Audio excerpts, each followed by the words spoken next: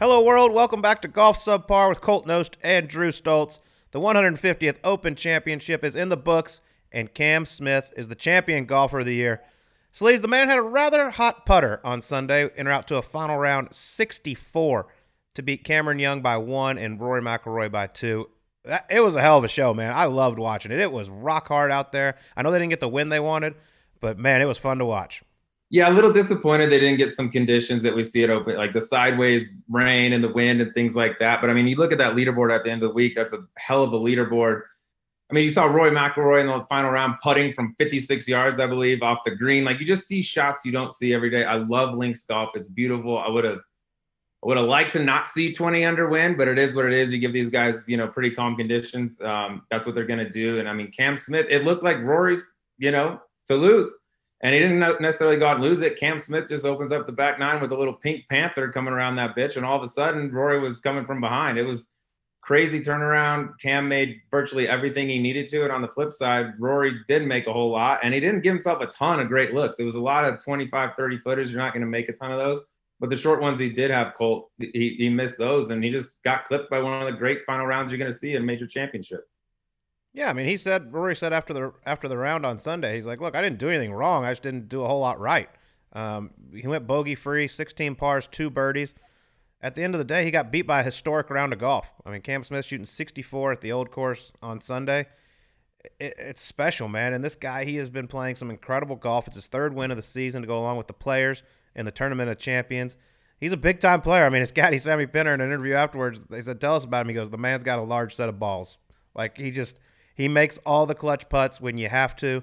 It's fun to watch, man. And, there's all this talk. I mean, the guy didn't even get through his press conference without Liv getting brought up. And, there's the rumors going around about him. I hope to God it's not true because Cam Smith is a star in the making. He's number 2 in the world now. He's just a normal dude. All he wants to do is fill up the claret jug with as many beers as possible and have himself a day. And I hope he's not leaving, man, because I think that'll be a big loss for the PGA Tour. He is a special player. Shit, that'd be one of the young. I mean, that's what they need on that tour is youth. They need some young guys. They got no problem getting the 40-plus guys to come over there. But what can you do in the 20s? Cam Smith is launched himself into the top tier in terms of players in the world, and that would be a big lot. But just looking at that interview, I thought it was shit that he couldn't get through that thing and just bask in the glory of having just won the Open Championship at St. Andrews. I know that question's got to get asked. I just don't think that. No, was it doesn't. For it. I totally disagree. Like in that situation. No, in not that situation. Not in that situation. I said in his in his champion, post conference, championship post conference. Like that ain't the time for it. That's something you ask next time he tees it up on a Tuesday or whatever. Yes. Like that's when that comes up. Not on the Sunday, 10 minutes after he just hit the winning putt at the Open Championship. I totally agree. That's why I think that's not the time to ask that question. It's going to be asked, and it's going to be asked by all these guys that are needle movers. Inevitably, that's going to happen. That wasn't the time for it. But the response to it didn't give you a whole lot of, I don't think, reasons to be optimistic about it. It sounded a lot like some of the other dudes that have given a similar answer, and then a few weeks later, boom, they're gone. I don't think Cam Smith leaves that early. I think he, at worst, rides out the rest of the year. I'm not even saying he's gone, but it wasn't leave a whole lot of room for optimism there.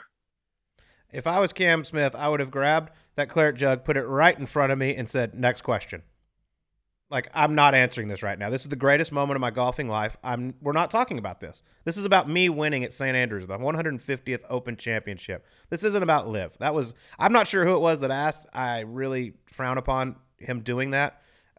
It wasn't the time. It wasn't the at time. The end of the day, it wasn't the time for it at all. Let him soak that up, dude. It's going to be his best memory in golf at the end of his career when he's done. He's going to be like, that Masters I won, or that Open Championship I won at St. Andrews. That's it. Don't blow it up and ruin the whole mood with that question there. Just wait on that for a little bit. But yeah, the answer was he said a lot without saying much at all. Yeah, but man, it was awesome to watch. And then I loved seeing him get on the plane to go home, trying to put the claret jug in the overhead compartment. I don't blame him for not wanting to check the bags the way the airlines have been lately. They could have just lost that thing for a few months. But pretty cool to see him just flying home commercially with the claret jug. Yeah, I don't blame him one bit. I mean, hearing what Shane Bacon and some of these other dudes went through, you check that thing, some random stranger might just walk up in a few days and be like, oh, yeah, I see that thing that's marked super important. That's mine. I don't have a bag tag or an ID or anything, but just give me that thing. But, yeah, checking it on the way home. He's a beast. He earned it. That up and down he had on 17, I thought that's when it was going to get really interesting. That 2-putt he had from on the road hole was unbelievable. Huge marbles on that putt. And a putt I don't think's getting enough credit. That one on 18 from the Valley of Sin, to get that thing up there dead, like you can 2-putt it, but to not have to grind over an 8-10 footer or something like that, to do that in that moment where you can't feel your hands, that was unbelievable. The dude's putter is arguably the biggest weapon in golf when it gets going. Maybe that and Rory McIlroy's driver, Jon Rahm's driver, something like that. It's lethal. It is. The guy's a superstar, no doubt about it. Up to number 2 in the official world golf rankings. And we mentioned the LIV. We might as well just throw it out there as well. Some big news that just happened this week. David Feherty announcing that he is leaving NBC to go over to LIV. Listen, I love David Feherty, one of my favorite people. I honestly think he changed golf television along with Gary McCord, making it fun, making it entertaining. I know he hasn't been the happiest over at NBC, but this one really shocked me, Sleeves, with everything that this tour is all about and the people that are backing it. And I know David Feherty's relationship with our troops in America. I mean, he's from Ireland, but he is a proud American citizen. I was a little shocked by this, honestly. Yeah, well, bad news. There goes my show with McCord and Feherty, by the way. There goes some of my income. No big deal. Thanks, Toast. We'll just go ahead and that was short-lived there. But yeah, being on text with David, and so you can kind of read between the lines. And I'm very surprised that it came out at this point. I thought if anything, it was maybe down the road, and I didn't even think it was a definite yes. But I mean, this is a big haul for LIV. This is one of the guys that kind of moves the needle as far as broadcasters go. Then on top of that, they got a meeting this week with Charles Barkley, who people tend to gravitate towards. They pretty much like to be a part of anything that Charles is on, whether it's TNT, the basketball, and now he's going to maybe go to golf. Like, dude, they're making some moves right now, and some of these names that are be floating around, it's becoming a real thing. I just hope there's a way. It just sucks that it's one or the other right now. We're just chopping all the best stuff, all the best broadcasters, all the best players into 2 different pots. Like, I think eventually, if these dominoes keep falling the way they are, they're going to have to find a way to come together and coexist. Because it's just, if it's truly about like golf and what's good for it, like we need these guys to be able to play on both tours and see them as much as we possibly can. But it's a thing, and Feherty's a blow for sure. Well, we could talk about this for hours. I just don't see a point with all the guaranteed money from LIV how they could ever coexist, because you're not giving some guy 9 figures, over $100 million, and telling him he can pick and choose his schedule and play where he wants. Like, that's just not going to happen. They're going to require you to play all of these events, and then you want to play the majors. And as we know, the top guys, they don't like playing more than about 20 events a year. That's just how it is. So I don't see the day. Listen, I hate talking about this stuff, but it is in the golf news, and we have to address it. So it is what it is. There's going to be a lot more coming. Trust me. After these playoffs, I think we're going to see a lot of movement. Yep. It's going to be weird. But this past weekend's tournament is over, and a new champion has been crowned at St. Andrews, as the winner's name is written in history. Dewar sends its warmest congratulations to Cam Smith. Dewar's also has an appreciation for victory as the world's most awarded blended Scotch whiskey. Score a win for yourself by teeing up a glass of Dewar's 15, 18, or 21-year-old, or the Dewar's 2022 19-year-old Champions Edition, made in partnership with the USGA. Each one was crafted by 4-time Master Blender of the Year Stephanie McLeod at the Dewar's Distillery in Aberfeldy, right up the road from St. Andrews, which makes every tee box and every bottle of Dewar's a great way to celebrate everything Scotland has to offer. Enjoy responsibly. It is time now for the Dewar's Cheers Moment of the Week, Sleaze, and I'm going to give a big shout-out to the man who finished 3rd place, Rory McIlroy, because I know his heart was ripped out when he didn't hoist the claret jug there at St. Andrews. He was the tournament favorite going in.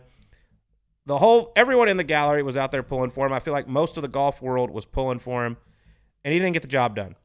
But at the end of the day, he went up there, he faced the music, did his interview, and was open, was honest, and I thought that took a lot. And it shows how classy Rory McIlroy is.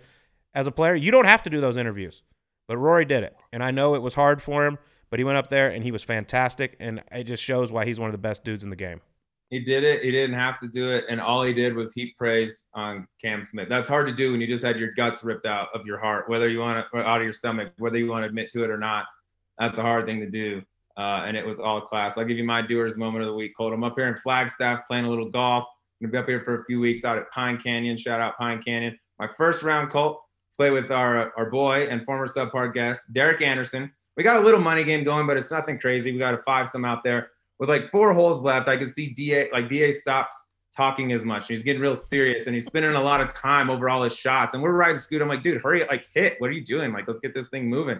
He's grinding these 4 and 5 footers out, reading them from both sides and all this stuff.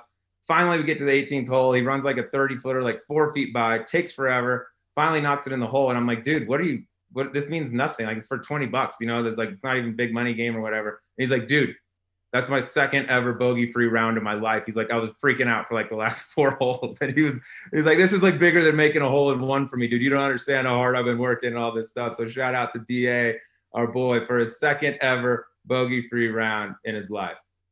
Derek Anderson, awesome. Hope he posted it. Get that handicap down for when I come up to Pine Canyon. Love it. Also, give a little shout out to our guy, Ches Reavie. Another win for Golf Subpar. Picked up his 3rd PGA Tour win at the Barracuda Championship. Really, really cool to see. But it's now time to get to our interview. And we got a man. He's been at the top of the golf. He's seen the highs. He's seen the lows. It's been a very interesting career for our guest this week, Hunter Mahan. The man's played Ryder Cup, President's Cup, contended in major championships, won on the PGA Tour, and now has stepped away from the game. It's quite the story. Yeah, dude, he's a fun one to talk to. Like you said, I think he's had, relatively close in a few different weeks. We've had 2 guys that I think that have had the most pressure you can have on them in golf. Ernie Els, playing at that President's Cup against Tiger Woods for all the marbles, representing the entire internationals. And now we got Hunter Mahan, who was in that final pair, ultimately the match that it came down to at the Ryder Cup for all the marble. There's not many guys that have had those experiences. We've got 2 of them relatively close to each other. All right. Well, before we get to Hunter Mahan, Sleaze, tell them a little bit about Rock Form. Our boys are back, BG. What else do we need to say? Everybody knows that's ever listened to us. This is the best speaker in the business. I use it. Colt uses it. Dude, I had 2 linked up on the same golf cart this weekend for maybe the second time ever. It is unbelievable. But as you know, the powerful magnets, grab the cart. There ain't nothing getting those things off of there. You don't need clamps. You just stick it to the cart and go. The sound is incredible. It's waterproof, transfusion proof, drink proof. Colt, I've dropped this thing before. Don't even worry about it. The thing is bulletproof. And also the battery life, dude. You play around a golf, throw it in your bag, forget about it for a week or whatever, come back, the thing's still thumping. It is. The battery life's the best part about it. It is awesome. I mean, there's no other speaker you should be using on the golf course than Rockform. Rockform also makes phone cases with built-in magnets so you can stick your phone to the golf cart. They are super protective and convenient with the magnets. Go to rockform.com and get 25% off using code SUBPAR. Again, that's Rockform, R-O-K, form.com, and get 25% off using code SUBPAR. All right, here's Hunter Mahan on Golf Subpar. Okay, the man with us here today has been making tweeters since he was in diapers. He's got over 450 starts on the PGA Tour, 6 wins, been a member of 7 team events for the United States. Just a flusher of the golf ball. Hunter Mahan, good to have you, bud. Well, thank you for having me, guys. I'm looking forward to it. Yeah, Hunter, it's been a while. Good to see you. Looking forward to this. Let's give the people a little update. What are you doing now? I know you haven't played on the PGA Tour since Minnesota last year. What do you What do you got going on? Yeah, I've just been home. I kind of a good way to say it is I hit my end of my golfing journey. I just was tired of traveling and tired of playing golf, and I said, I'm completely burnt out on anything creative and trying to go to the range and trying to be the best I could be. I just kind of hit the end of the road with that and needed to be home and with my family. And it's been a great journey. We've had some unfortunate hard times at home, but we've kind of gotten through that. And I'm really excited about what's coming ahead for me and looking forward to different opportunities. I've been kind of hitting the phones and talking to a lot of people the last few weeks, trying to figure out what I can be passionate about, what I want to do. It's definitely going to be in golf and hopefully maybe turn into sports eventually. But I'm excited about life again and excited about finding something I'm really passionate about. I'm going to dive into and hopefully be, still on golf and just in a different way. That's a hell of a tease there. You want to give us any sort of a little peek behind the curtain, or do you know what it is? I do not know what it is. It's just been a lot of fun and it's just been fun to be excited about something again and kind of interested in different aspects of golf from like a media side, I guess, but I just don't know where that is yet. But the good thing is, and the exciting thing is, I think there's a lot of opportunity within the media side of golf.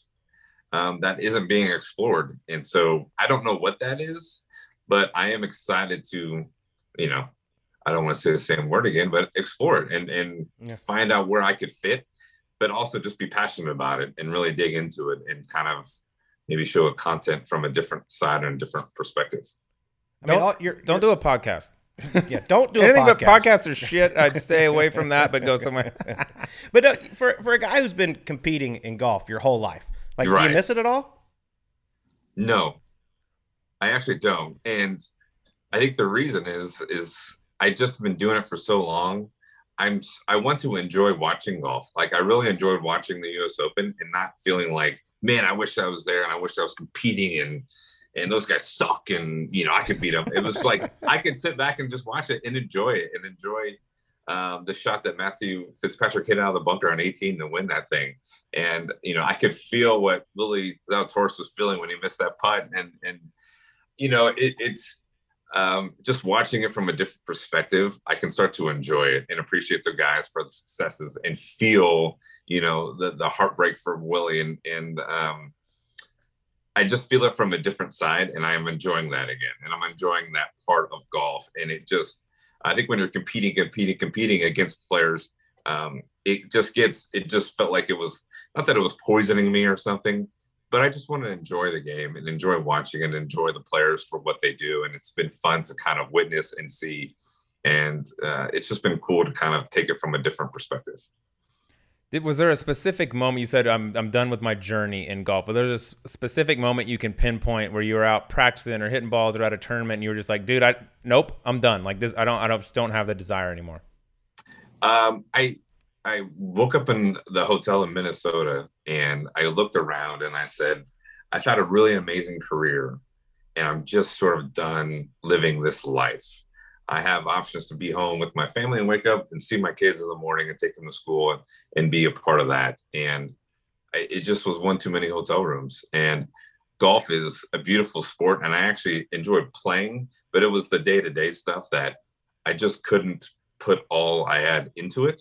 And if you want to compete on the PGA Tour against these great players, you better be all in and you better be focused on it because those guys are doing those things. And there's a bunch of new players coming up.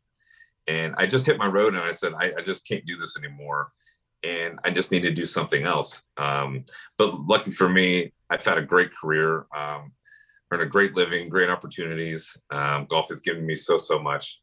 I'm just looking forward to it from taking it from a different, angle. How often you playing nowadays? I've played like 4 or 5 rounds since then. Oh, wow. So not very much. Not a lot. Yeah, I haven't hit balls once. I've just been like immersed into my kid's life and being a dad and being a husband and just doing that. And that's kind of where my focus has been. And in the last probably couple months, I've started to explore different things, what I want to do, and trying to figure that out and make sure whatever I do next, I really want to be fully engaged in that and give it sort of my best effort. Well, let's go back to the early years of Hunter Mahan because, I mean, you were a superstar from the second you picked up a golf club. I mean, AJGA Player of the Year, U.S. Junior Champ, runner-up in the USAM. But you started out your college career at USC. Yeah. You had a great year, and then you decided to transfer to Oklahoma State. What brought that about? It just wasn't the right fit for me. I knew when I was there, I wasn't going to become the best golfer that I was going to be. I felt like I needed a little bit more structure. I felt like I was almost too young to be put in that situation where I can just, in a weird way, make my own decisions and kind of plow through it. It wasn't I didn't love the environment that we were in. It was sort of hard to go practice. We were in the middle of LA to go hit balls or go chip somewhere. I mean, it was like a whole ordeal. It's going to take you 30 plus minutes to get there. Then I had to be back for tutoring and classes. It was just like, man, this is really hard work just to be able to play golf and go to school and then try to have a good time. And it just wasn't the right environment. And I kind of knew that pretty quickly. Oklahoma State, being in Stillwater, having an incredible tradition. Coach Mike Holder was exactly what I needed at that time. And to be in that environment where everything was about golf and being the best golfer that you could be kind of every second of the day was what I still needed. I still needed to mature quite a bit. And so it was honestly a really easy decision. And it was challenging. It was tough to leave Southern Cal, made some great friends with all the guys on the team, and it was, like I said, that was a lot of fun. I really enjoyed the players, and I really enjoyed the school and going to football games and stuff. But from a golfing, for my career, what I needed to do, I needed to get out of there and go to Oklahoma State. You just needed to get the shit scared out of you by Coach Holder. I get it. Perfect. Every second. There wasn't enough fear. That guy still terrifies me. I needed more fear in my life. Oh, at that, I mean, an 18-year-old kid, I didn't know, you kind of think, you kind of think, oh, I'm going to go there. I'm going to change this team, or we're going to go to nationals, and we're going to be great. And this is, we can do this. And it was like, we didn't make it to nationals my first year there. We were not focused and not very good. And I was like, man, this is a different than what I expected and sort of what I wanted.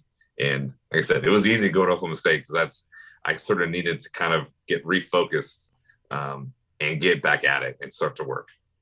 Yeah, Holder can do that to a man or to a kid. But you're one of the few guys, Hunter, I think I can only think of like a handful really, that won at every single, like dominated at every level. You won the junior am. You were the best player in college, throughout. Then you win the Hogan Award. Then you get right on tour and you start winning out there. Until, rewind like a handful of years ago, did golf always just feel easy to you? Because you really never ran into any stretches where you weren't winning stuff. No, I ran into like mini stretches. Maybe it wasn't long, but I remember I felt like when I was a junior golfer, when I first started playing tournaments, I was in California. I didn't win anything. I mean, those kids were really good. I moved to Texas. All of a sudden started playing junior stuff, got a little bit older, maybe a little bit bigger, got to AJJ, started winning and getting some success. Went to Southern Cal, won 2 tournaments in the fall. And then I didn't feel at home. I didn't feel like this was a good place for me. My game, I had an okay spring, but then I didn't have a great little summer. I was definitely trending in the wrong direction for sort of a few months there. I got to Stillwater. I was not doing great. I mean, I got there. I think I shot high 80s in a qualifying round. I mean, it was really bad, and I was losing my mind. And that's Karsten Creek's fault. Will do that to a man if you ain't clicking. But I played it. It's so much easier now than it was back then, by the way. It's pathetic what it is. It's not what it used to be. But I got off the course and I was kind of lost. I was really spinning, and I just like left 18. I told Holder I shot like 87 or something, and I went to like the chipping green or the range or something, and he followed me. And Mike McGraw followed me. Coach McGraw from Baylor followed me. Mm-hmm. We kind of sat down and had a little powwow, and I needed to be told, like,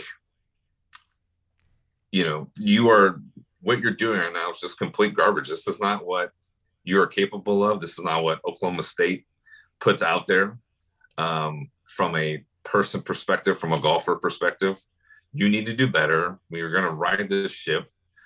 He took me to the first tournament. He shouldn't have, like, I didn't qualify, but he's like, we had a really small team. We were really, really young. I think we had like Anders Holtman and then like a bunch of freshmen and like a sophomore too.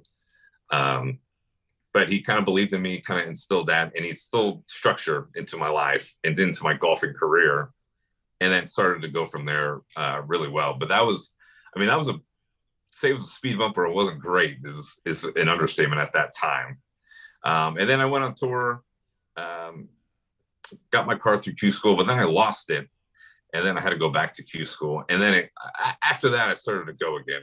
And John Wood got on the bag with me. I think he helped me a ton. And things started to go. So I had little mini, they weren't long stretches, but they were definitely stretches where things could have gone sort of awry. And I think I just had good people around me at that time to kind of steer the ship and get us going in the right direction. Before we get back to our interview with Hunter Mahan, I want to tell you a little bit about TaylorMade. High bombs, low cutters, flighted wedges, flop shots to tuck pins. The beauty of golf is that in any given round, you get to play so many different types of shots. That's why you need the ball that's made to be better on every shot in golf, the TP5 and TP5X from TaylorMade. With the TP5 and TP5X, no matter what shot you're facing, you'll have the confidence to step in and think, I love it. Stock fade, love it. Step on a 3-wood, love it.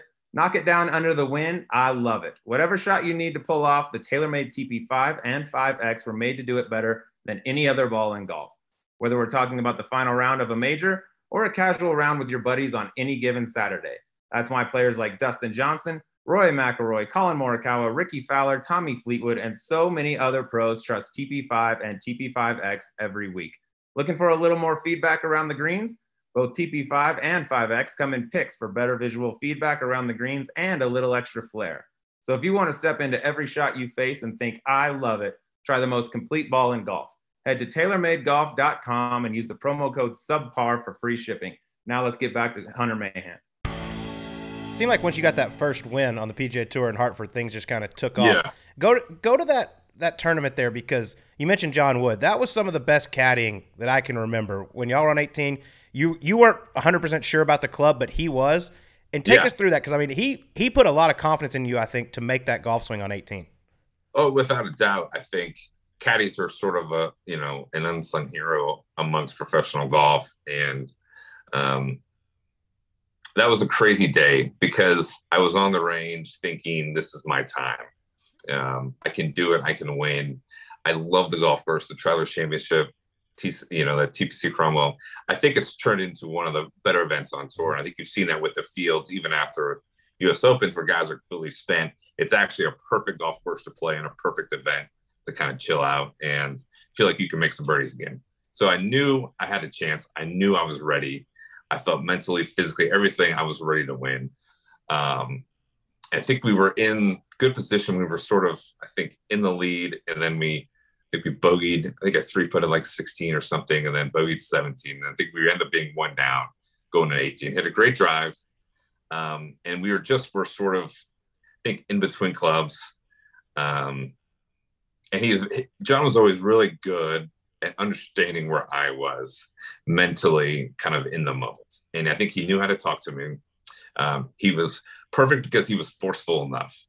He was saying, he like sort of La Cava-ish, or somebody with enough brass to say, this is what you need to do, and you can do it, and this is the club, and be aggressive. Go right at it. And like you said, he instilled that confidence in me in that moment. He knew what to say, and I made a great swing, aggressive, and we hit a great shot. And luckily, we were just a few yards further in the playoff. And I think that confidence from 18 and what he said kind of rolled right into it. And he was like, perfect wedge, let's go. And I knew it, and we hit it, stiffed it in there, and we ended up winning. But it's a great point. And because I would, looking at the U.S. Open a few weeks ago with Matthew Fitzpatrick and Billy Foster, I thought, boy, I think Billy had a big key for Matthew winning, because of he's been there so many times and was able to just, through that middle part of the round where they had the lead, and all of a sudden three holes later, they lost it. I think they were like two back.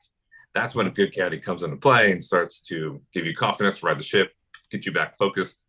Those little moments you don't see on TV, but those little conversations that, players and caddies have, I mean, it can be huge for the outcome events. Yeah, and that was like the jump start to you really starting to play some great golf. But as a guy that was coming out of college with huge expectations from the media, from fans, you won everything, like I was saying. When you get that first win, is it more of like excitement? You're excited to win on the PGA Tour? Or is it almost more of a relief? Like, okay, I did it. I can stop answering all this shit. No matter what, I'm a PGA Tour winner now. Yeah, I think I felt lucky that we weren't quite there with maybe social media and everything going on. It was definitely, I was just super excited. I didn't really feel relief. I felt proud that I did this and I accomplished this sort of goal and this feat. It was daunting for me to get on tour and to be around the players that I looked up to. I was around Justin Leonard a lot, taken from Randy Smith at Royal Oaks. So I kind of been around a few players, but to actually be out there and competing against these guys was big, and it was intimidating for a while. And then I started to play, and then making that first President's Cup team was a huge deal. Getting a call from, Jack Nicklaus, captain, saying that I'm going to be a part of the team was amazing. But I still went through those little bumps of like, do I still belong here? Do I still belong on a team of this caliber with all these great players? It took, you get through that, and then you feel like you do. And so it took a little time for me to really feel like I'm a part of the tour. I know what to do. I know how to win out here. I know I compete against really anybody. Yeah, well, you damn sure got comfortable and went on an incredible run. I mean, you made 8 straight tour championships, like you said, President's Cup, Ryder Cup. And I think those are some of our favorite stories to talk to guys about because the team events, the PGA Tour, it's such an individual sport. You're out there, it can get lonely. But then 1 week a year, you get to be part of a team. What did those weeks mean to you? Those are the weeks that I grew up hoping I could be a part of. I think some guys, majors, champions, whatever, to be on a President's Cup team, Ryder Cup team, that is what I wanted. That was my dream. And so to be a part of those teams was absolutely the best. It was incredible to see the guys sort of put their guard down. Because you weren't competing against each other and you weren't doing separate things all the time. You were all on the same schedule and you were all talking to each other and working with each other to figure out how we can play our very, very best and to win that week. I mean, it's the absolute best. And as everyone has said, once you make one team, you want to be on them all because it is just so much fun. It's just pure golf junkies and they're pure golf enthusiasts, just living sort of the dream and being a part of something sort of bigger than yourself. And that one in 2008, I want to go to that Ryder Cup, the one at Valhalla. That was awesome as a an American. Like that's one of the ones that I think of first, because it hadn't been done in a long time. But is that, looking back on it now, do you think that is that your most memorable experience as a professional golfer that week? Probably that we were on such. It's something that I look back on and thinking, wow, I was a part of that because we were on such a rough patch and it just felt so stale, the Ryder Cup, in a weird way. Like we weren't really playing that well as a team for some reason. Those guys were getting peppered with questions. Why aren't you winning? You're better than they are. Why are they winning? It was just, and it felt like it was for a really long time. Like since almost felt like the 90s through 2000s, like it was almost shocking that the US would win because Europe just dominated and they had this momentum and it just kept rolling over and over. And they were so confident. I mean, it felt like they had teams set up for 15 years of just guys who were playing together. And we had to hear about how great their team chemistry was and how close they were. And the U.S. is fragmented and, Tiger's not a good team player. Phil's doing his own thing and everyone's, you guys just don't have what they have. And so I think Paul took that as a real challenge and he really gave the team a lot of power and really made the guys the 8 guys, he said he wanted more captain's picks. So the 8 guys and the captain were really one. And they were one thinking unit to try to figure out how do we do our very, very best? How to become a unit without, through 12 guys, because it's sort of impossible. And so he had the brilliant idea of let's just make it a little bit smaller. So these guys aren't trying to figure out how they can be together 1 through 12, but they can just be a small unit and to know that they're going to play together.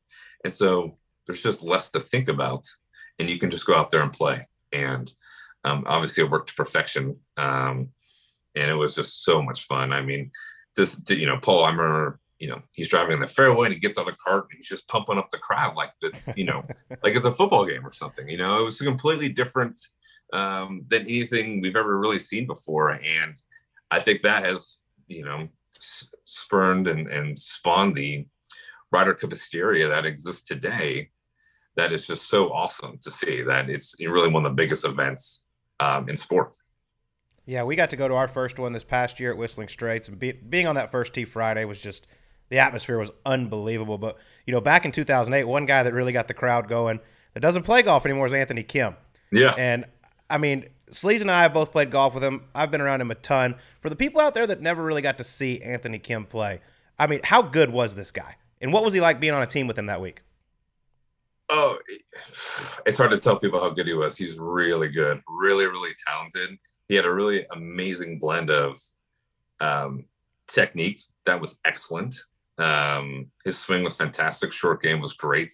Sort of a streaky putter, but his technique and ball striking was so good, and he was so consistent. And he was never afraid of competition. He was super competitive when you got him on the golf course.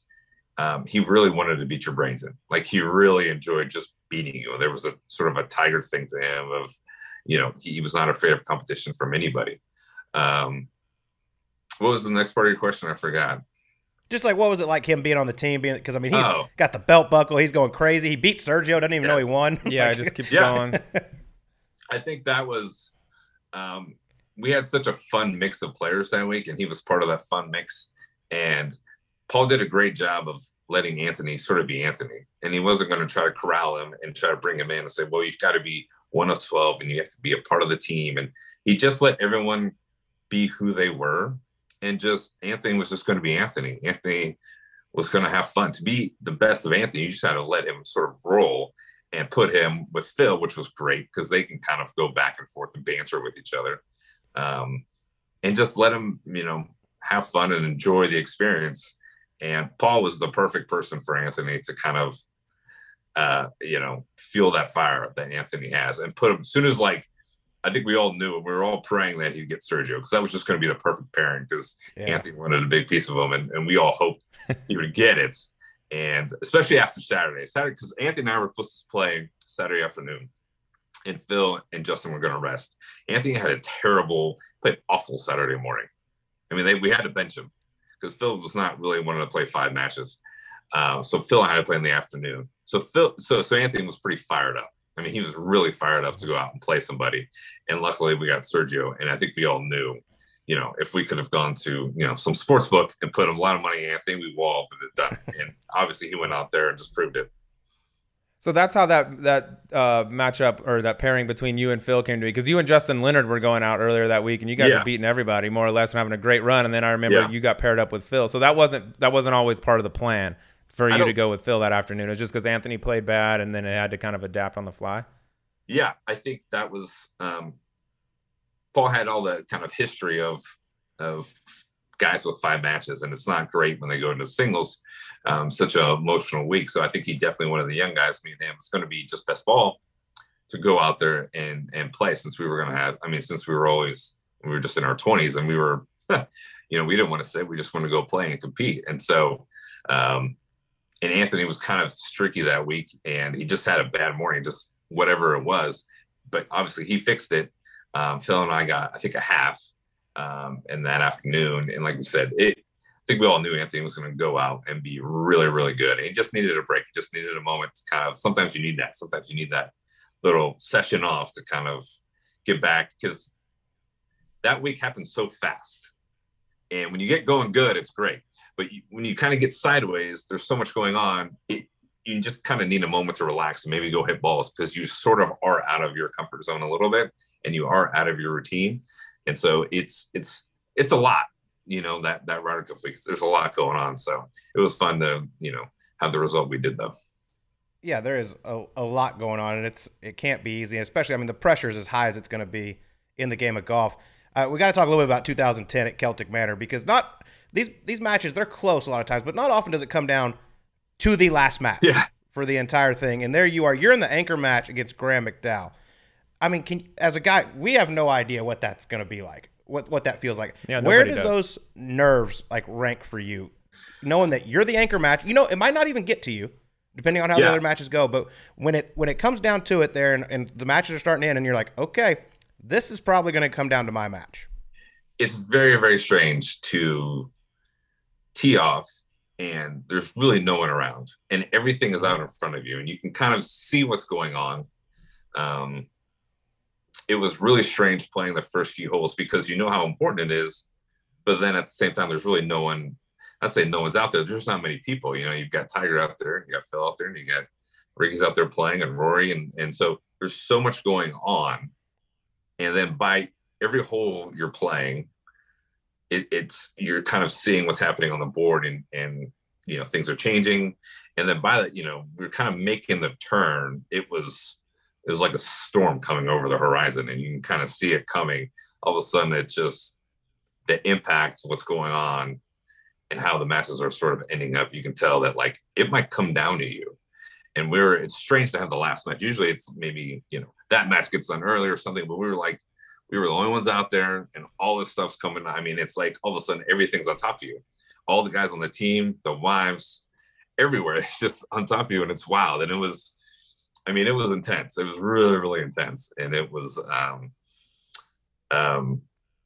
you just knew, we didn't win, what was going to happen. It was just going to be a sea of people on top of you. And that's sort of what happened. And it was crazy. It was really, really crazy. And it was intense. And it was I got to give credit to Graham was Graham McDowell is one of my favorite people. He's just a great human being.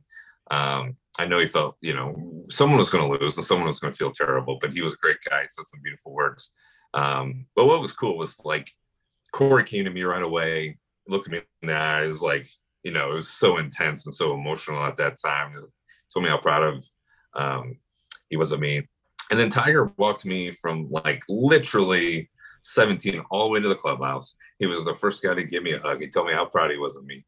And he said, we came here as a team. We're going to leave here as a team. No one person lost this thing. So he was super into my feelings and how I felt, because I was like crying in the locker room. I was so devastated by what happened.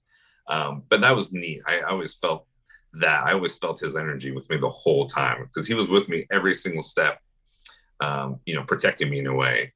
And so it was cool. It was cool to see, in the aftermath going into press room, Phil was there with me. He sat right next to me. He wanted to take questions. So I think that was, it was really truthful to see the team and how close we were and how unfair it was, how people have kind of talked about the American team for so many years. No doubt. I mean, those nerves coming down the stretch with everybody out there watching, and it's just y'all on the golf course. Can you compare that to anything else in your golf career? No, there's nothing like that. There's not a moment where there's one side against the other. Yeah. You go out and watch golf. Crazy. You're watching everybody. You're enjoying what's happening. You're enjoying the great shots.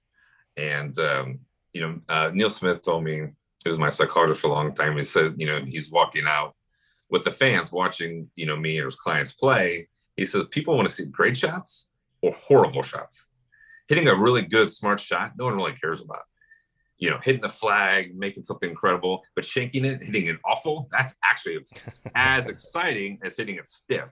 So people want to see both. They don't, he's like, it's kind of funny when you hear people talk about things. And so that perspective has always kind of made me actually feel good in a way. Well, you're one of the only guys that's ever been in that situation. We just had Ernie Els on the show recently and talked about that President's Cup where it came down to he and Tiger at the end. And he was just talking about, dude, I couldn't even like feel my hand like that. Yeah. And he's won major championships and everything. There's not many people in the history of golf that have been in that situation like you've been in. But when you got into that press conference and clearly you're going to be choked up, that's a big moment and all that. And then Phil kind of like took over as you were fielding questions. What do you remember most about that? I thought that was cool of Phil to like, I know it's popular to kind of drag him right now, but I thought that was a cool moment sticking up for his team the way he did. Yeah, I physically I can't say anything bad about Phil. I know what's going on in that side of his world right now, but I had always amazing experiences with Phil. He was one of the first guys to call me when I turned pro. We played together, I think at Oakland Hills when I first turned pro, and so he's been with me. I've talked to him about multiple things outside of golf. He's given me life advice on many different things. Invited us over for dinner, him and his wife. Amy. I physically can't say anything bad about the guy. He's just been so lovely to me and been a great friend, someone who always picks up the phone if I have a question about a lot of different things. So it's crazy to see what's sort of happened and where his career is, I guess, at the moment. So him doing that, he was prepared to do that. I could tell that he was ready to jump on that moment if I couldn't answer questions or didn't have really anything to say. So I've always been super proud of our relationship and happy to call him a friend and thankful for him to be there for me during that moment. Yeah, no doubt. That was a really, really cool moment. But, now that you've removed yourself from competitive golf, with everything that's going on, give us Hunter Mahan's opinion, Live Tour versus the PGA Tour. Do you think this competition's good for golf? Do you hate it? Give us Hunter Mahan's opinion. Yeah, Hunter, dig in here, bud. You guys are breaking up. I can't hear you. What was it's crazy. I've spent hours talking about it with different people to come up with some sort of opinion or idea about what's going on. It's so unprecedented that a major sport organization is being challenged. It's pretty wild. It's pretty crazy. I guess what's crazy is we've heard about this for a really long time. This is not something that came up out of nowhere. It's years sort of been in the making. I think the PGA Tour probably just didn't expect it to actually happen, that another organization would come about and actually take players the way they are, and sort of in the manner that's happening. the players are sort of being the ones winning in this situation. The Oklahoma State amateur, Eugenio, just accepted a contract from them. He's going to play the Live Tour. He's got, probably generational money. And how can I blame? How can I sit there and tell him, no, you're not allowed to take that? It's ridiculous. That's what we live in with options. And so, I think Liv probably had a pretty good week. Brooks Koepka's kind of a big thing, a big deal. They're gonna have Bryson show up. That's a really big deal. I mean, the players that they're getting slowly but surely, like Carlos Ortiz I think he's a star in waiting. Maybe I think maybe his best golf hasn't come yet. Matthew Wolff is a brand name. His best golf probably is still in front of him. So it's hard to say what's good for the game. I think that's a weird question. What is golf game, professional golf? I don't know who controls that. I don't know. There's so many tours. It's hard to figure out who's in charge of this. And, you're a little worried about the fans. Or are we not going to see these great players competing against each other very much? That's sad. I don't want to see that. The majors become, almost more powerful than they ever have, because now that's where we're going to get to see the best players in the world. Is it only going to be 4 times a year? Man, that doesn't sound right. But I can't. I think Live Golf, maybe they're maybe shining a light on something that players have an opportunity to get. They're sort of cashing in on their brands, right? Like DJ's created a brand over time. Yeah. And you have the option, as Jason, you have the option to become the best player in the world over here and still make a ton of money on the PGA Tour. Or you can take sort of the guarantee. I think no one's wrong in this situation, which is sort of weird to say. I've heard John Rahm talk, and I thought that was really great and smart, passionate about what he believes is professional golf. Rory's talked a lot about it, but then you hear other guys like, this is an incredible opportunity for my family and things going forward. I can't argue with that either. It's a very strange time for golf. But like everyone else, I want to see the best players play against each other. That's the most exciting thing. When I saw the last US Open, was incredible. It was an incredible feeder. I thought it was incredible golf. I'm glad a black cloud wasn't over it. I thought it was just amazing to witness all the players competing. So this is far from over. Like this, there's no resolution. I don't think that's coming anytime soon. So we'll see. But we'll see what happens. In the coming maybe years. Yeah, I'm with you. Like, I mean, listen, the money's incredible. I don't think anyone could ever say, they shouldn't, like Dustin Johnson, he doesn't need that money, or he shouldn't take that money. Like, you have no idea what you're going to do until $150 million check's put in front of you. Like, I mean, it's life-changing generational money. But at the same time, like, if we only see the best players in the world play against each other 4 times a year, that is going to be sad. Yeah, and Colin Cowherd had a great quote the other day. He said, it's all the people talking about this, they're the people that haven't been offered this money. Exactly. So it's hard for you to say that what you wouldn't do or what you would do when it's never been offered to you. You've never had that opportunity. And so there's a reason it's being offered to these guys, because they've earned this opportunity. I mean, Dustin Johnson and Phil Mickelson, they're multiple major winners. They're a lifetime members of the PGA Tour. I mean, they've earned that. They went and earned that 20 plus wins, 10 years of playing. So they earned their opportunities to be on the PGA Tour forever. That's going to be hard to say they don't deserve to be on the tour when they do, because they've earned that right. Yeah, I think that's going to be a sticky thing in terms of that lifetime deal. I also think, Hunter, in my opinion, I think the Masters and Augusta National hold the keys to all this, because we've seen the USGA come out and say, all right, you guys, you can play in this year's US Open. We've seen the RNA say, all right, you can play in this year's Open Championship.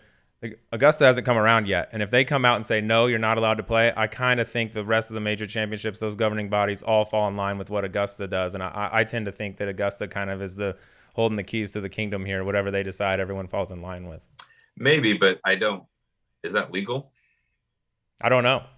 I have no idea from a legal. I don't know if any of this stuff is legal. I guess that'll all shake out. I just feel like from a precedent standpoint, Augusta is kind of the one everyone looks to. I guess so, but it's also, how do you do that? How do you say, well, because you've you're not part of the PGA Tour, but you're part of the Asian Tour and you can play, and you're part of the European Tour and you've earned the right to play. You're not a part of the Live Tour, but you have qualified to play, but we're not going to let you play. Like, that's a loss. That's a lawsuit, and I don't think they're going to win that. I've talked to quite a few people, and everyone's like, you can't just do that. You can't tell someone they can't do something. They've actually earned the right to do it, and it's very. Like I said, like you guys said, I don't know what the answer is, but like I said, I want to see the best can play. But this is also sort of what leverage looks like, isn't it? And free agency, it's sort of uncomfortable, and it's hard to see. We see it in all those sports, right? Like stoppages, work stoppages. You can't play. MLBs. There's a strike, and these things happen in a lot of other sports. And this is the first time it's happening in golf, and it is uncomfortable, and it's a weird space to be living in right now. And so I don't know when this is all going to shake out, but the players are definitely the ones benefiting, and it's hard to say that's a bad thing, but I don't know. It's really interesting to see what's sort of happening, and I'm happy for the guys playing on the Live Tour, and I'm happy for the PGA Tour players playing for making their own choices, and choices are usually never a bad thing. No, I think a lot of this is going to depend on what the world golf rankings do as well. Yeah. And if they don't get points, then it's going to be it's tough all to qualify. moot. Yeah, I mean, you're going to have the past Masters champions that obviously could still be invited to play the Masters. But other than that, I mean, these guys are going to continue to fall down the world rankings, and then you're not going to be eligible to play in them anyway. But I just want what's best for golf. I know it doesn't happen a ton even before the Live Tour came around, where you get all top 10 in the world at an event. But you still get, this past week we had 6 of the top 10 in the world. Like, that's great for a tournament, and it's fun to watch these guys battle it out. And that's something like the Travelers Championship, man, to see what they've done and what they've created is absolutely amazing. And I'm so proud to be their champion from such a long time ago. But the people there, Nathan Grove and Andy Bissett, the people who have built that event, it's so powerful and it's so amazing what they've done for the community. The PGA Tour is so impactful everywhere they go. And when you get a local sponsor like that, like Travelers is, there's a real effort to make it the very, very best it can be. And you see the players see that and want to be a part of that. And they've turned that event into something really cool and special and super exciting. I mean, it's really one of the best events that I see on tour. And it's always a place that I've enjoyed going to. And that, not playing at that this week, I was definitely thinking about it all week because I've had so many great memories, and the people there are just absolutely amazing. Yeah, they do a great job with amateurs too. Giving exemptions to top amateurs, and those guys remember that after they turn pro and they're somebody's like, these guys gave me my first shot, I'm coming back. That's why you get 6 of the top 10 the week after a major. And it's great to see the younger players. I mean, the PGA Tour is going to have to start really working with the young college players, and they're going to have to start selling themselves, because Live's coming. And we've already seen that, with Eugenio. I don't know if I'm pronouncing that right, but number 2 amateur. Chikara. You can just we just call him Chikara. Chikara. I like that better. And they're coming after the young guys. James Pyatt, he's on the Live Tour. You got Chikara's over there, so they're selling themselves to the young players, and the PGA is going to have to do that. And that Pearson Coody, he already won over the Korn Ferry Tour.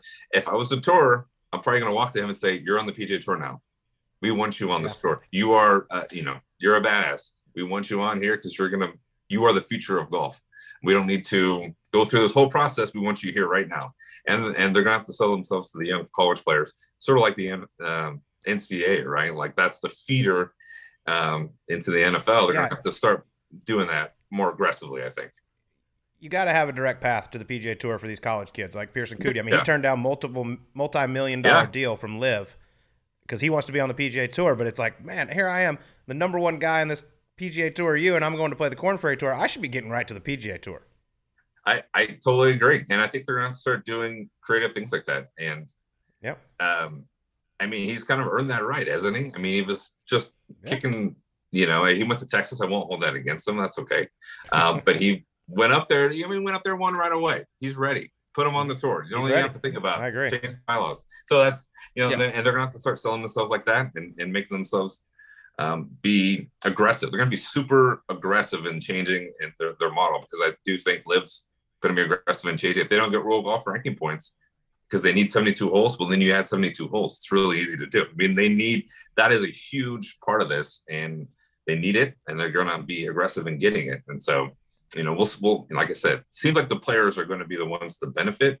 But I hope the game of golf is also going to benefit too. Yeah. If you're 21 years old and the two options are $5 million in your bank account or go to Q school, I'm not banking my tour on a bunch of 21-year-olds saying I'll go to Q school. Yeah, and it's also it's a strange, the only thing I worry about with the young guys is, hey, you don't really know whatever the goals are, but the tough part is you need to play a lot when you're a young guy. To really reach the potential you want to, you need to keep playing and keep playing and keep playing. That's why, like I said, I would fly right down to Pearson and say, you're on tour. Tomorrow, be like, that you've done enough. We get it. You're good. You're awesome. You're amazing. We don't need to wait and hope you get through the playoffs or whatever. You're good to go, man. You're awesome. Awesome. I agree with you. All right, well, let's get to some fun here. Let's get to the emergency 9. We're going to do 9 fun questions to learn just a little bit more about Hunter Mahan. All right, we asked this to everybody. You can trade lives with anyone. Why are you smiling? Because it's just fun. No, it's nothing bad. It's just fun. But you can trade lives with anyone, dead or alive. You get to be them for a day. Who would it be? For a day? Oh, wow. Well, we know you're a huge basketball guy. Just say it. No, actually, no. LeBron? Things of God, no. Come on. Okay, I'd probably like to be Michael Jordan for a day. I don't think that Michael Jordan any day in his life would probably be pretty awesome. I don't know what. He was at NASCAR the other day. Probably anything he's doing is probably going to be pretty fun, I'd say. Yes. Hanging out with you at the Ryder Cup. That's a big day. You could hang out with yourself. That'd be sick. That would be pretty cool. Why wouldn't it be? It'd be weird to be that well known, right? Everywhere you walk, it's you cannot hide. You're just the GOAT of something, of a whole sport. It's pretty wild. Yeah, I would be okay with being him for a day. Yeah, wouldn't be terrible. All right, next question. I noticed you trimmed up your flow. You used to have the flowing locks going there for a while. Is the reason that you cut that because you're getting too many comparisons to Kenny Powers? Ooh, you know what? Huge missed opportunity. I did a very bad job. I should have had a real mullet. I didn't have a mullet. I just had long hair. It was more Dave Grohl, if I say so. But I should have done it in stages, and I didn't, and it was a big mistake. So maybe I'll grow it back out and do it right. When did you get rid of it? Probably a couple months ago. It was kind of getting a little warmer here, and I kind of wussed out, basically. It's getting so hot. That's a big moment, too. All that dedication and hard work, and then all of a sudden, just bam, gone. Years of hard work. I don't know what y'all are talking about. Colt comes to tears every time. I should have saved a few locks and sent it to him. If I had hair, it wouldn't be fair, Hunter. That's true. Golly. I would want to be you then if you had hair. That's what I want to be. It's a good point. That would have been a very acceptable answer. I wouldn't have minded that at all. True. But you mentioned MJ. I know you're a big fan. Most amount of money you've ever spent on a pair of Jordans? Oh, I spent like $5,000. And this was in 2005, 2006. Which ones? So they are an unreleased pair. They are seamless. So they're like seamless Jordan, like 10s. If you look up and they're orange. Here, can you hold on for a couple seconds? Yeah, no, we can pause. Love to see for $5,000 J's. We'll pause for an hour. Let's see if I got him. I'm sure he does. Wonder if he's got. You better have them if you spent 5 racks on them. You can't lose those ones. The man loves his shoes. The suspense is killing me. Cars. I know. If you're hanging around Jordan though at the Ryder Cup, don't you think he can get you a little discount? Like, yeah, those retail for $5, but give them to you for. I felt like it. We'll give them to you for $4,900. I felt like he would show up in the Royal Oaks parking lot with a different car every week. Yeah? Yeah. Change the whips up? He had a few. Yeah. He got good style. The suspense is killing Always me. had it. I want to see these seamless 10s. Orange? While we're here, your favorite pair of J's you have? That I have? I was always a huge 11 guy. Of course. The patent leather, huge. And I like the Concords, yeah. Yeah, the low top one dunks. I mean. You can't have enough of those. Low ones or dunks, anyway. cannot have enough pairs of those.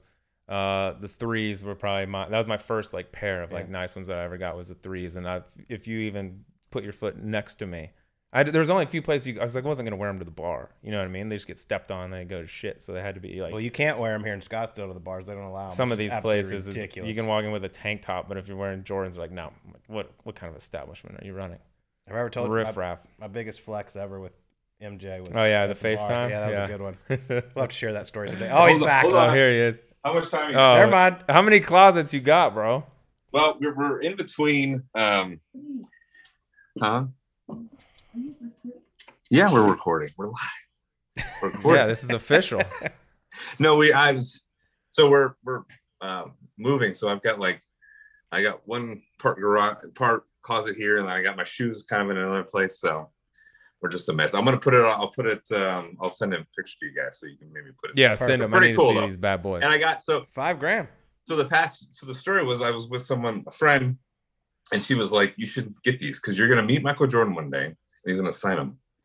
And I thought, you're crazy. It's so expensive. Like I was just a kid. No, she's like, you're going to do it. And sure enough, I brought them to President's Cup. And when he was a captain, Freddie invited him there and he signed them. And so, yeah. So they're worth more than $5,000 now. Yes, they are. Yes, they are. And I showed him it was funny. He knew exactly what they were. And he knows about every single shoe that comes out through his brand. So it was a surreal moment, being his, growing up watching him play and everything, for him to be there and hang out with him that week during the President's Cup. Totally surreal moment. And it couldn't have been cooler. It was great. Might want to get tabs on those before you move. Maybe don't leave that to the movers. They're here. As a man that just got robbed not long ago, you might not want to leave that to the movers, dog. Just a little word to the wise, okay? I'm shoeless. I'm like Shoeless Sleaze Jackson. Yeah. Shoeless Sleaze Jackson. Yeah, they jacked all my J's. These bastards. All right, next one. We're going to stay on the fashion tip here, okay? Would it have been worth winning that 2002 USAM if you had to do it wearing the shirt that Ricky Barnes wore that day? The worst outfit in the history of golf? Horrendous.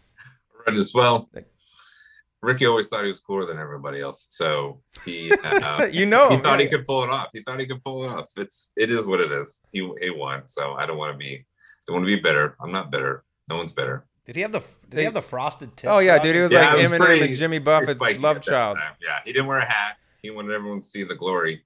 Yeah, he was impressive that day. Other than his clothes, he was impressive. Oakland Hills had that fire recently, and I got notified by a member up there who said, "Hey, you'll be happy to know Ricky's shirt actually made it out." And I was like, "I don't think that's good news." I think that was God trying to say this thing sucks. It's got to go.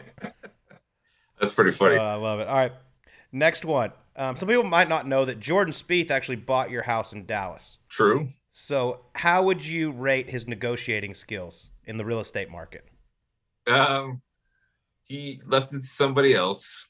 Did you get him? Tell us you got him. I was very happy. That was like 25% over market. I was very happy to sell the house to him. Very, very happy. My wife was actually a big part of that. She was like, I think Jordan needs to buy our house. I think he would. It's gated. At that time, he was becoming an absolute superstar, and there's no privacy anymore, so people know where you live. And so it was getting a little weird for him. And so we my wife was actually a big part of that. She was the sales person in that situation. So we were happy. I think you should really overpay for it. Everyone was happy. Okay, good. Well, it's a beautiful house, by the way. You did a great job designing that thing. It's cool. Yeah, it was really cool house. Yeah, it was fun to do, and like I said, everyone was happy. Move into this next house and then sell that one to him too. 50% over market. 50% over market. Yeah. Well, we might missed our window. All right, next one, because you're a part of a smash boy band group, the Golf Boys, dude. Let's go back to the heyday of that thing. Let's assume you're all single individuals at the time. Which member do you think would have the hottest groupies, Ricky Fowler or Ben Crane? Well, that's a pretty easy answer there, Ricky. Crane. Crane. Yeah. Ricky. I mean, the bald, right? Bald is beautiful. It is. Ben has been, bald, I think, literally since birth. I don't know if he's ever grown hair. He's always looked that way. But, you can't teach sex appeal like that. You really can't. Any chance we get a reunion tour? I think who is it? Is it the Backstreet Boys that are back doing something now? Is it time? That's a good question. Like during COVID, it seemed like people were really amped up for it. They really wanted us to do something again. Maybe I never say never. That's definitely a motto in my life. Just never know when things are gonna come back around. Yeah, keep those vocal cords warm. Get primed. Yeah. Well, yeah, for sure. All right, next one. I want to go. I believe it was the 14th hole at Valhalla. You're playing an alternate shot match with Justin Leonard. Your caddy, John Wood, wants you to hit it in the middle of the green with a 4-iron, but you go against him. You go a 3-iron, and you stuff it to 3 feet. And the rumor is you walked off the tee and told John, you go, there's no way I wasn't going at that pin. MJ standing on the tee. I think that is incredible that you did that. Yeah, I don't care about the match. MJ's here. I got to try to impress him real quick. Oh, for sure. I mean, it's so surreal when he's around, right? Like he's kind of sucks the air out of the room. You kind of have to impress him, right? How many opportunities do you have to do that? But John Wood knew that, great caddies know when to say no. They know when to back off and say, my player's got this. He's got this. But I remember, playing the President's Cup when MJ was, the assistant captain. I came off. I was playing Camilo. I think I gave Camilo a putt. It was early in the match. Kind of, you're kind of nice at that time, and you're friendly. So I gave him a putt, and I think I was 1 down through like 3 or something, and I'm walking off, and MJ just looked at me, and intense, like super intense, like he was playing or something. It's intense. He's like, "Don't give him that shit. Don't give him that shit," and he like slapped me in the ass. And I was like, I'm usually sorry. I like to be calm when I play. And like John Wood, I'm like, I don't know, that was terrifying, but awesome at the same time. I'm like, we can't lose this. We cannot lose this match. I am not going back to that clubhouse and having to look at him like just a straight loser. I said, we can't do it. We gotta find a way to win, man. Sorry, Camilo. We're putting everything out the rest of the way. Yeah, absolutely. Finish, bud. You're pulling everything out of the hole. Don't even look at me. We're not talking anymore. It's time to go. Yep. I love it. Okay, next one. If someone moved to the U.S. from another country, okay, knew nothing about Oklahoma or Oklahoma State, oh boy, how would you explain the difference between the two to them? One's awesome and one sucks. Gosh, they're, the good thing is I feel like we've actually grown. The university has grown together. I feel like actually Oklahoma's greatness in so many sports. They just won the softball national championship. They've won a ton of those. Football's unbelievable. The golf team, Ryan Hibble, a friend of mine, I used to compete against them as juniors, made their golf team awesome. They are definitely the thoroughbreds, and we are trying our best to get what we can. With golf and wrestling, we've been dominant for a really, really long time. Also, their golf team's great. Thanks, Ryan. But actually, I think their success has made us better. So I would say we're not the stepsister. We are related, and they just slightly better looking than we are. But not much. Pick it up. We are related. We're like twins, but just slightly better looking. You always, so they are. But I was hoping for a little more hate. Like crazy. They have no teeth. Yeah. Well, no, read. That's Texas. Texas is just the dumbest, stupidest thing I've ever heard. Like, the color is hideous. Right. Who wears that color? Why would you wear that color anywhere except the game? It's gross. Yeah, now we're going. Arch. They came all fired up about Texas. No one likes him. Yep. What hurt? This is a bonus one. What hurts worse, when you lose to Texas or when Bill Haas got that ball up and down out of the water? Oh my god! Tour championship. The 1 year the lake's down. Oh my gosh! There's a foot of no water down there, dude. That thing should be swimming.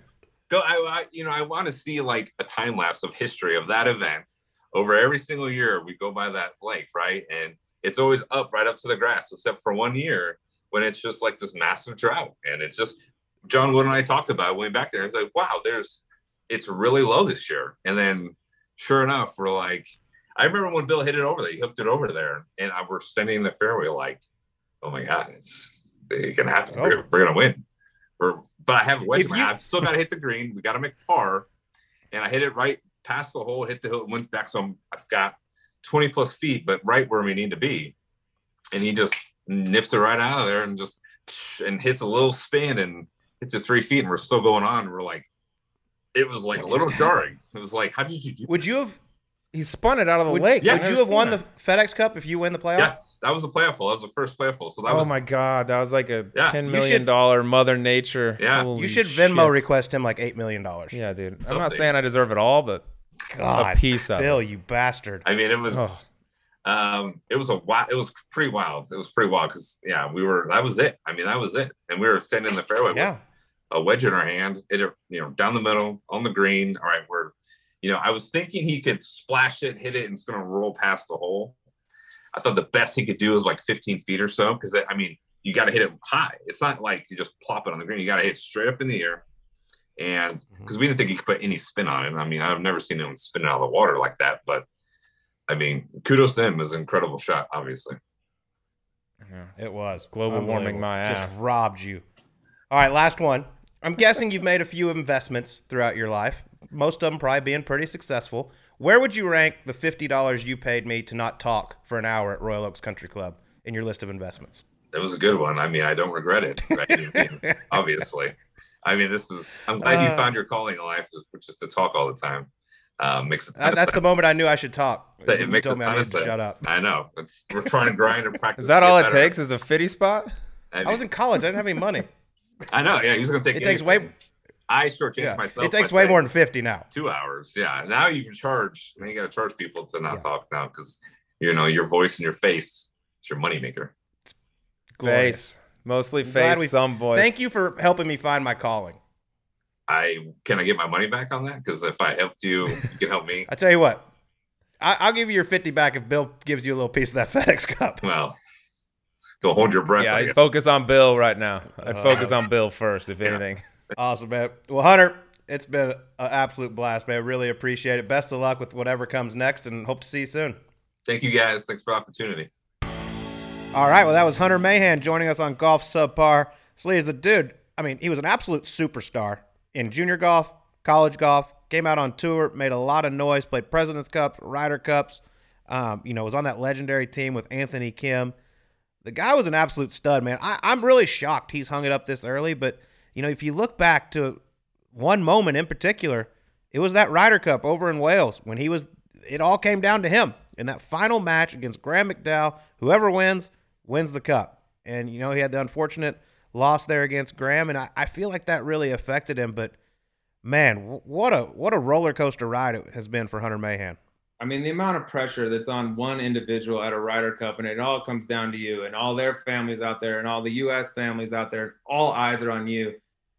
For it to be at that moment, one guy, that's a tough one to have a moment like that on. I thought it was really cool going to that, after the Ryder Cup, the interview where Phil Mickelson kind of jumped in when Hunter was getting emotional and things like that. It was that's a tough situation for anybody to be in, especially if you're on the wrong side of it. And like you said, the guy's been a beast since junior golf. I mean, junior AMs, runner-up at the US AM, won everything in college, got out on tour. I mean, he's been a stud. And then all of a sudden, it just shows what a fickle game this is, man. Like, he's a guy that golf swing was textbook. He flushed it. Everything was right for him. And it just shows like there ain't nothing guaranteed in golf. I'm a little surprised with you that it's maybe, I don't want to say this early, but maybe that he's not, going to continue to grind it out and go for a while. But he's had an unbelievable run. If he doesn't love it and doesn't want to do it anymore, it sounds like he's not playing that much golf right now anyways and doesn't miss it all that much.